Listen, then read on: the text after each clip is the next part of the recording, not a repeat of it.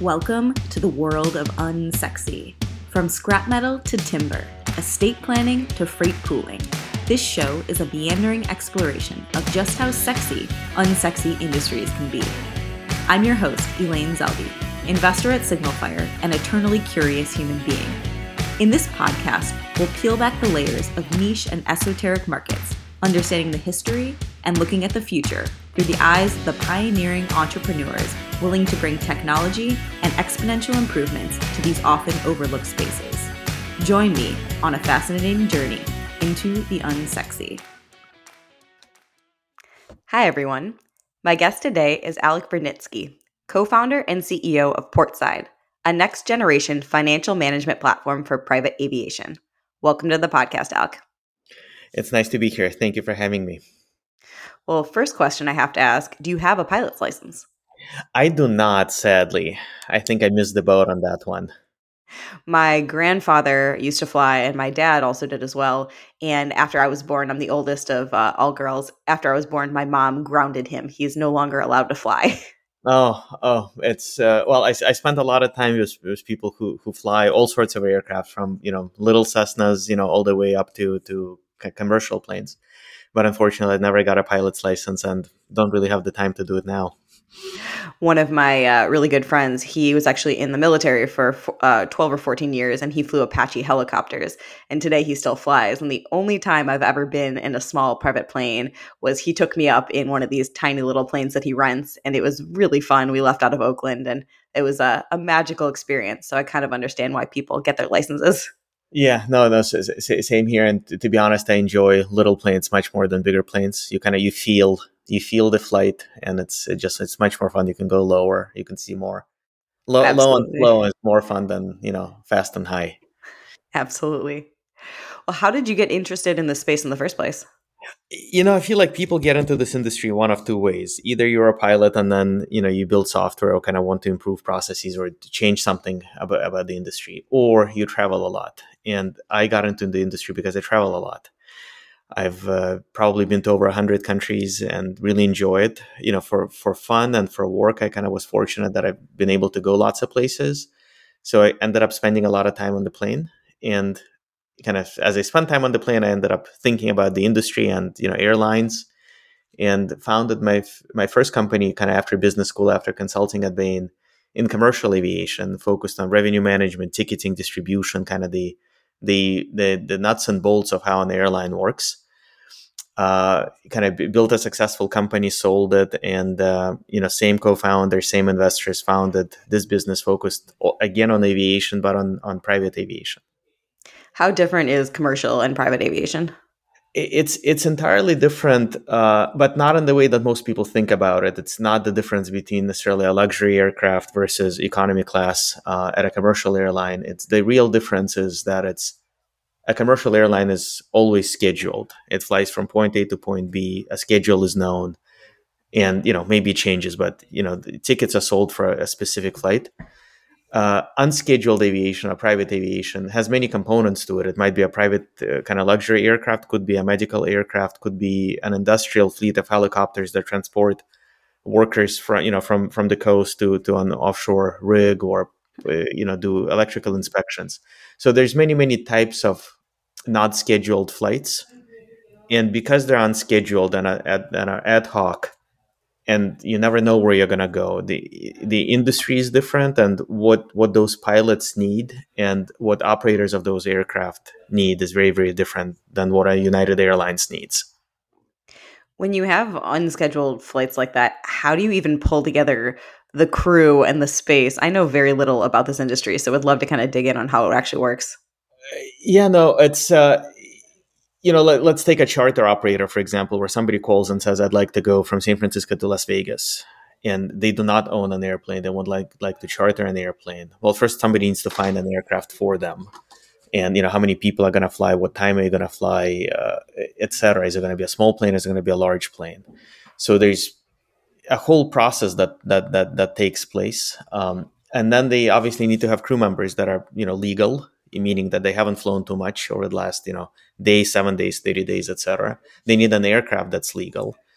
They need to make sure that they can land in Las Vegas. There's a few airports. As far as I know, you don't need landing slots, but in some airports you do. Like a commercial airline, you can only land these 5 minutes, and you may not have any landing slots. So a lot goes into planning each flight. And flying in the U.S. is relatively simple, but flying internationally is exponentially more complex. You need to, if you're flying over multiple countries, you need overflight permits. You need to file them a certain amount of time in advance. You need passports for passengers and crew members. You need visas, and an operator needs to validate all of that. The same way that United Airlines validates it when you check in, a private operator needs to understand the rules of all the countries that they will fly over and enforce those rules for all the passengers that are on board. It's actually incredibly complex. What percent of private aviation is domestic versus international? Uh, U.S. market is by far the biggest in the world. It's probably 50%, probably more than 50% of global aviation, depending on size. But U.S. has more than 50% of the all the airports in the world. So it's by far the dominant aviation market. When you say, at the beginning, if somebody wants to take a flight from LA to Vegas, you have to find a plane. How do you go about finding a plane? And does it have to be already in the location of the origin, or do people actually like fly a plane somewhere just to, like empty essentially to take somebody where they want to go? Lots of planes do fly empty. So you would call an operator. You would call a local. An operator is another word for an airline. So somebody who's licensed by the FAA to operate these aircraft. And there's many types of licenses, and some operators operate one or two aircraft. Some operate hundreds of aircraft. So it just depends on scale and scope. I mean, NetJets, for example, is the largest private operator in the world. I mean, they're larger than Southwest Airlines in terms of the number of aircraft that they manage. So there's a huge difference in the scope of these companies. But you would find somebody local, usually, who who's familiar with the San Francisco market, for example, and has aircraft locally, and they may have an aircraft that's available, or they might find another operator, maybe in Los Angeles or maybe in Santa Barbara or further afield, that will have the right kind of an aircraft, and it will be flown to San Francisco, pick you up, and then take you to Las Vegas. Obviously, a lot more expensive to do that because every hour of flight is expensive between fuel and engine, not to mention pilots and everything else. So ideally, you find an aircraft that's close to where you are, but sometimes you need to fly it empty, you know, to pick you up and then take you someplace. Do all airports at the US allow private aviation, or do you have to use specific airports? Uh, I don't know definitively, but I would say that the vast majority of airports allow private aviation. So even large commercial airports like SFO, JFK, you can certainly land a private airplane at those airports. How do they coordinate with the scheduled flights? It sounds like there's kind of like almost two different industries. So are there ways that they can communicate and coordinate? There certainly is, and air traffic control takes care of that. Airports that are highly impacted, like JFK, there's certainly landing slots that need to be reserved far in advance. So you can't just say, "Hey, I'm going to fly in, now into JFK." That's not going to work. But a smaller, public airport that's not as busy as JFK, you probably could. How big is this industry? It sounds like way bigger than I think, given you were saying NetJets is bigger than Southwest Airlines. Yeah, it's I think of it. It is a very large industry. I mean, there's well over 500,000 private aircraft, in the world. Probably closer to 750,000 private aircraft. So it's a lot. Um, in terms of kind of aircraft that our company focuses on, those tend to be kind of more complex, professionally managed aircraft that have full-time staff, so full-time pilots, full-time flight attendants, mechanics, etc. So these are not the little Cessnas that that somebody would buy and fly for fun. These are aircraft that fly a lot, um, and there's about 150,000 of those, employing probably 1 million people in the U.S. I mean, it's a large industry. And what are they typically like, what type of routes are they doing, or what are they transporting if it's not kind of these onesie twosie planes? every large corporation owns an aircraft, or almost every large corporation owns an aircraft. Some corporations, reserve that just for the executive teams. Some corporations fly employees from between locations. I mean, Intel is a good example where uh, they have a fleet of commercial aircraft that fly daily between office locations, flying their employees.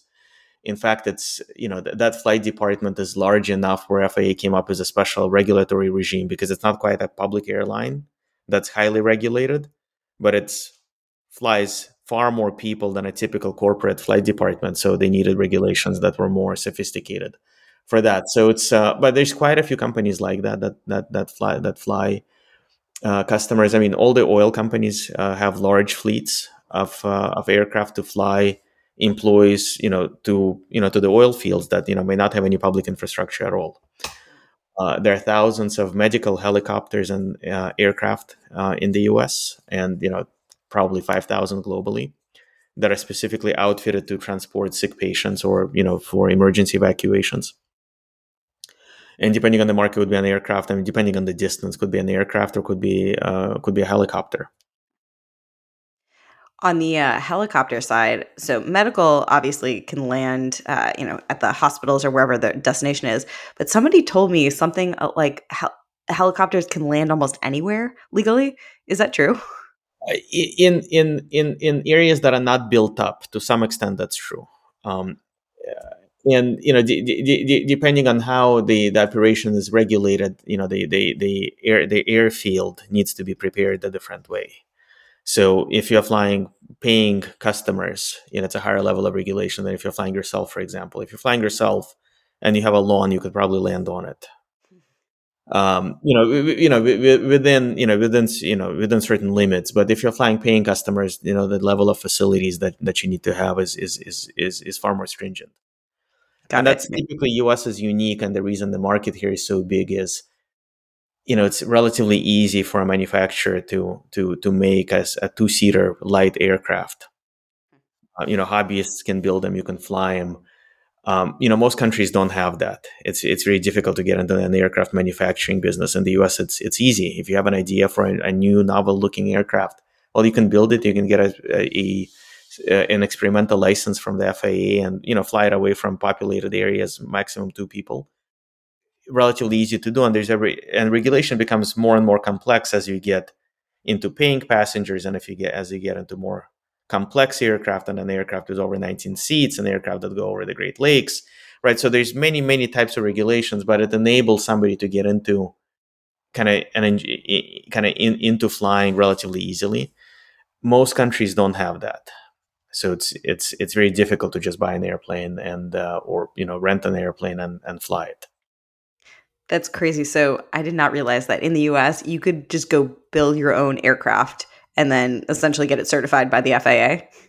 You can. I mean, it's not something you would do over there, as it's not a weekend project, but it's certainly Right. possible. And US is also unique in that you can build your own airport.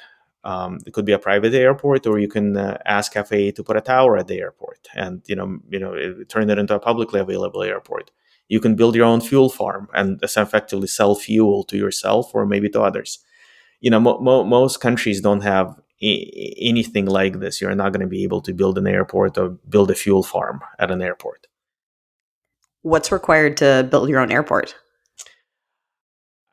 I don't know. I haven't built one before, but I know many customers have own airports. It's common if you, I mean, if you're if you're a forestry company and you have 100,000 acres of forest land and there's no airport nearby, how are you going to get there?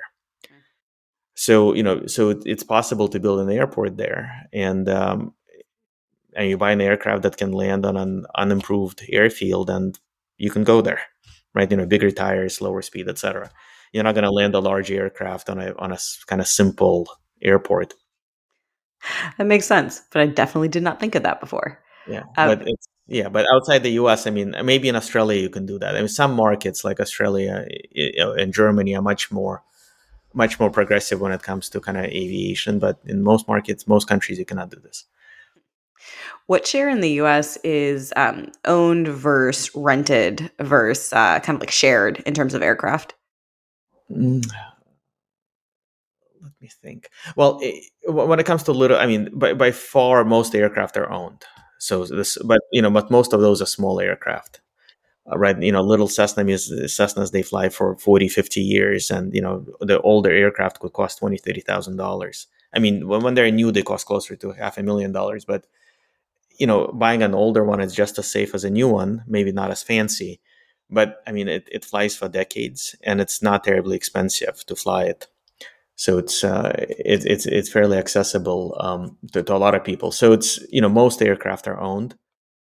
Once you get into larger aircraft, and you get into fractional models where you buy a portion of an aircraft, or you charter an aircraft, but that's has more to do with somebody who flies 50 hours a year or 100 hours a year and needs a larger aircraft to travel a longer distance. It's not a fun flight over the weekend.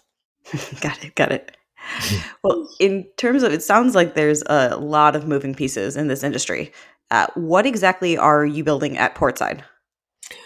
So we started out by building tools that enable dispatchers and operators of so-called airlines, operators of private aircraft, to communicate more efficiently and effectively internally and with their customers and passengers. This technology didn't really exist. Everything was manual, phone calls, emails, Excel spreadsheets. And it takes a lot of there's lots of moving pieces into getting an airplane from place A to place B, and doing it over a phone call is it works, but it's not nearly as efficient or safe as doing it electronically. So the initial products that we built were around enabling efficient communications. We've more recently gotten into scheduling and dispatch, where it's more around, is the aircraft legal to fly? Is the crew legal to fly? Have you requested all the services at origin and a destination? Catering, water, hotels, fuel, etc. So there's many components to enabling this flight, and we started in one place and have expanded over the last couple of years. Are they using any kind of existing technology stack that's somewhat standardized across the industry, just to even have like the basics of schedules and that kind of stuff? There's nothing that's standardized. I mean, pockets of the industry have software. So there are scheduling and dispatch systems that mostly are very old, call it 30 plus years old. I mean, they're probably one of the earliest kind of SaaS businesses out there. They're certainly not cloud based, but it is a subscription model for on premise software. So there's certainly some software in the space, but we found that most operators struggled to get data from system A to system B and be able to communicate it electronically, have access to their data, be able to share that data in a secure way with the right users. So we just found an incredible need for software, and it's an industry that we knew, and my co-founder and I really liked. So it was easy to dive in, and I feel like every day we are discovering a new segment of the industry, new use cases, new types of operators, new types of flying. So it's been really fun. It feels like, the world is more global and connected than ever, and continues to be so. But it feels like aviation hasn't changed much in the last, I don't know, 30 so years. What changes have you seen, being on the inside? And I guess, where do you see the industry going? Well, I mean, 30 years is a long time. I mean, on the commercial aviation side, tickets have gotten a lot cheaper. So people fly a lot more than people have flown before, largely because it's more accessible. There are far more airports now, so you can now fly nonstop to Venice. You couldn't before. There's many more places that are accessible. Aircraft have gotten more capable as well, as especially on the commercial side. So the Boeing 737s, they fly two engines. They're really efficient. They fly quite far. So that opened up nonstop flights between many more locations.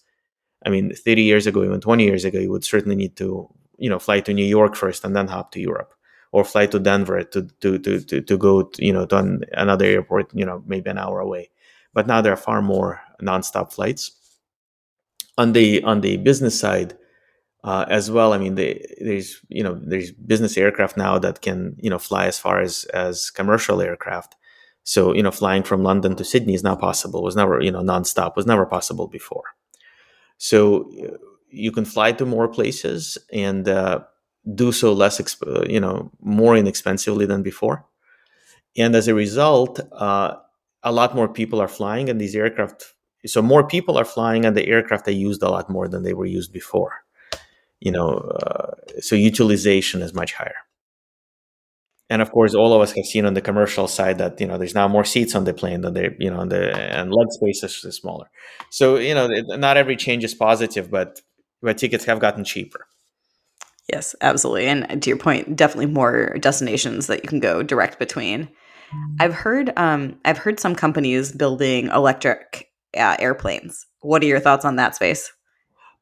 It's absolutely fascinating to watch, and there's a lot of noise in the space. Lots of folks have, there's because it's easy, like we said earlier, it's easy to start up an aircraft manufacturer in the US over other places. There's lots of VC money that has flown into the space. And there's lots of people trying to build different size and configuration aircraft, some for high speed, some for high distance, some for high, load carrying capacity, etc.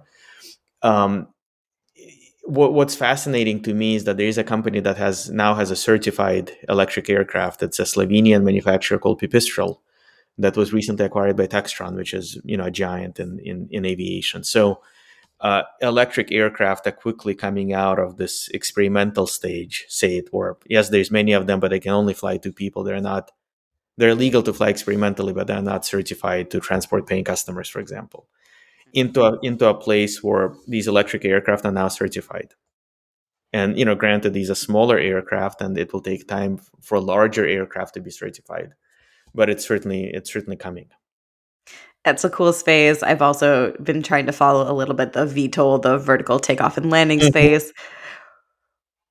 What else are you seeing that's interesting and kind of new innovation in aviation? Well, eVTOL is certainly very promising. I mean, it takes that electrified flight idea and combines it with a helicopter, call it, so you can hypothetically land, on your roof, or land in the downtown. That's further afield, and the technology will be there to support those aircraft relatively, call it 5 to 10 years. Energy density in the battery will be high enough to support these flights. The aircraft themselves will be certified. Whether we'll be flying into downtown San Francisco anytime soon from just a noise and safety perspective, probably not. But is it going to be easy and relatively inexpensive, like cost of an Uber flight or Uber, ride to go from Marin County to San Jose? That's would normally take 2 hours by car. Do that in 25 minutes by an eVTOL. I think that's coming. Do you think Airport they'll to be airport, not a do you think they'll rooftop. be autonomous, or do you think they'll still have a manual pilot? Uh, 20 years out, I think they will be autonomous. I think we're more likely to see commercial planes with a single pilot, human pilot in the front seat and a second pilot on the ground before we see fully autonomous flight. Oh, interesting. So it's kind of like a hybrid almost, where you're reducing the number of pilots that you need, but the Yeah. ground crew becomes a bigger piece. Yes, and that's certainly coming to cargo flights and flights to more remote locations. I mean, it's a few airlines are already doing this, so it's FAA is kind of is wading into those waters, and there's a huge pilot shortage. So I can see like the autonomous flights. There's going to be a few steps before we get to autonomous flights, and kind of reducing the number of pilots in the cockpit requirement will probably be a step in that direction.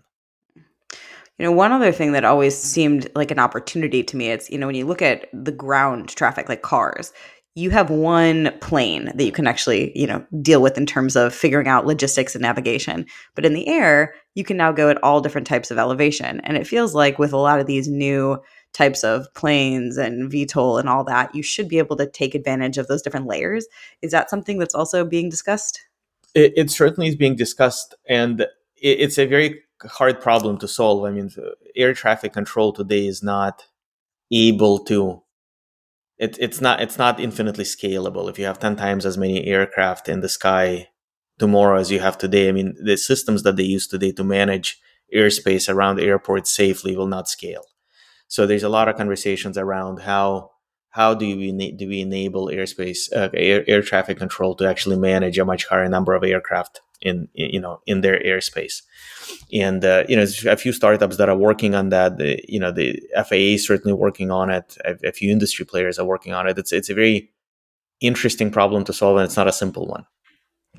It feels very complex also in terms of whenever you are taking off and landing, you're going to have to go through multiple different airspaces that could be different lanes of traffic. And figuring out Yes. how you essentially merge, that feels like a hard problem. Right. And how do you prioritize kind of, kind of commercial passenger traffic flying larger aircraft versus, small private planes, and, who gets to land where, who needs landing slots, who doesn't. Um, it's an interesting challenge. I'm excited for that world. I want an autonomous eVTOL so I never have to drive again and can get places very quickly.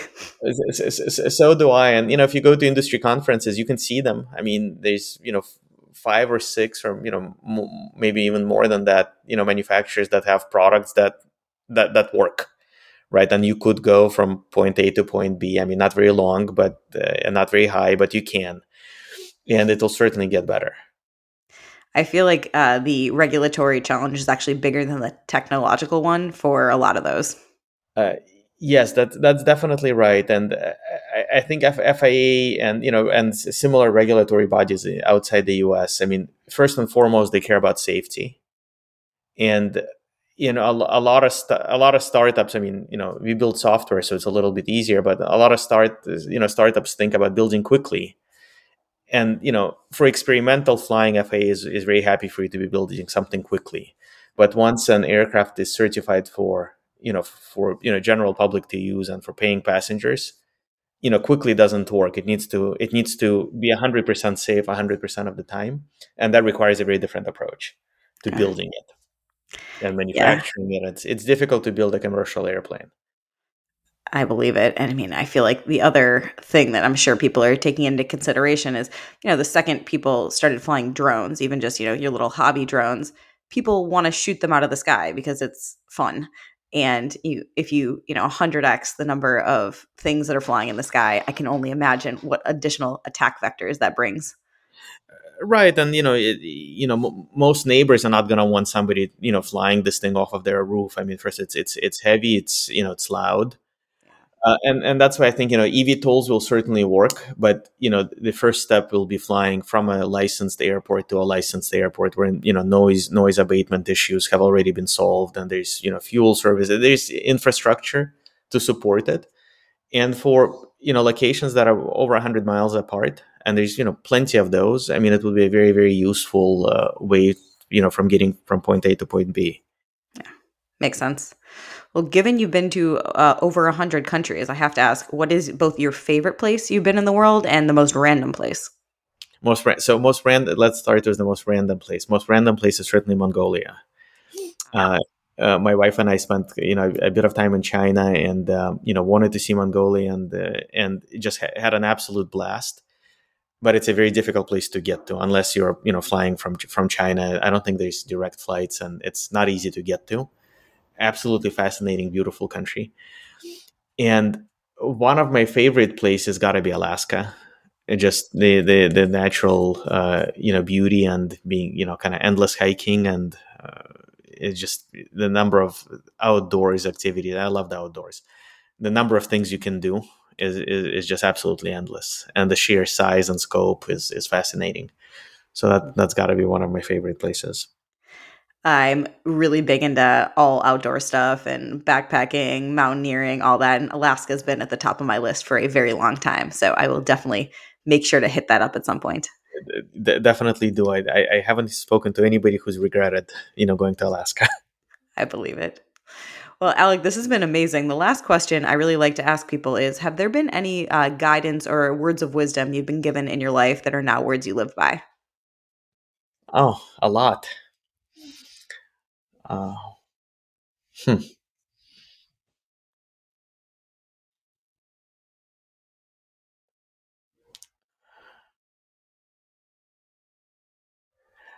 I mean, a few come to mind.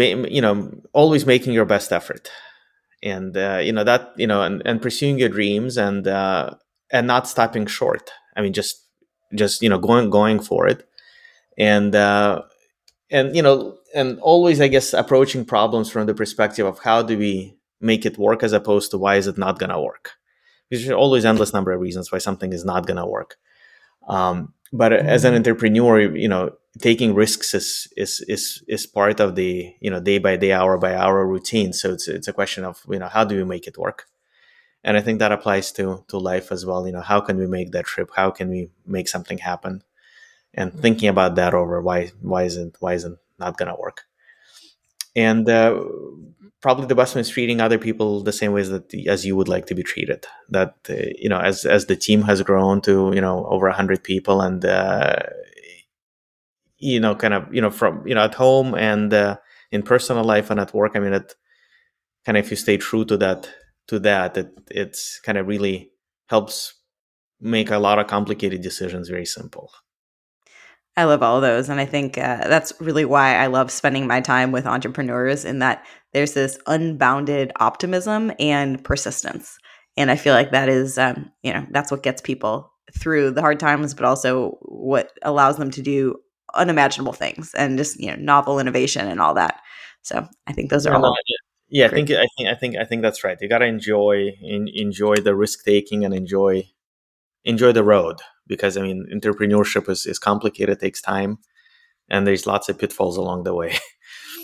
Absolutely. I've seen it many times. Well, Alec, thank you so much for joining me today. This has been really fascinating. I learned a ton. If anybody is interested in the private aviation space, check out portside.co.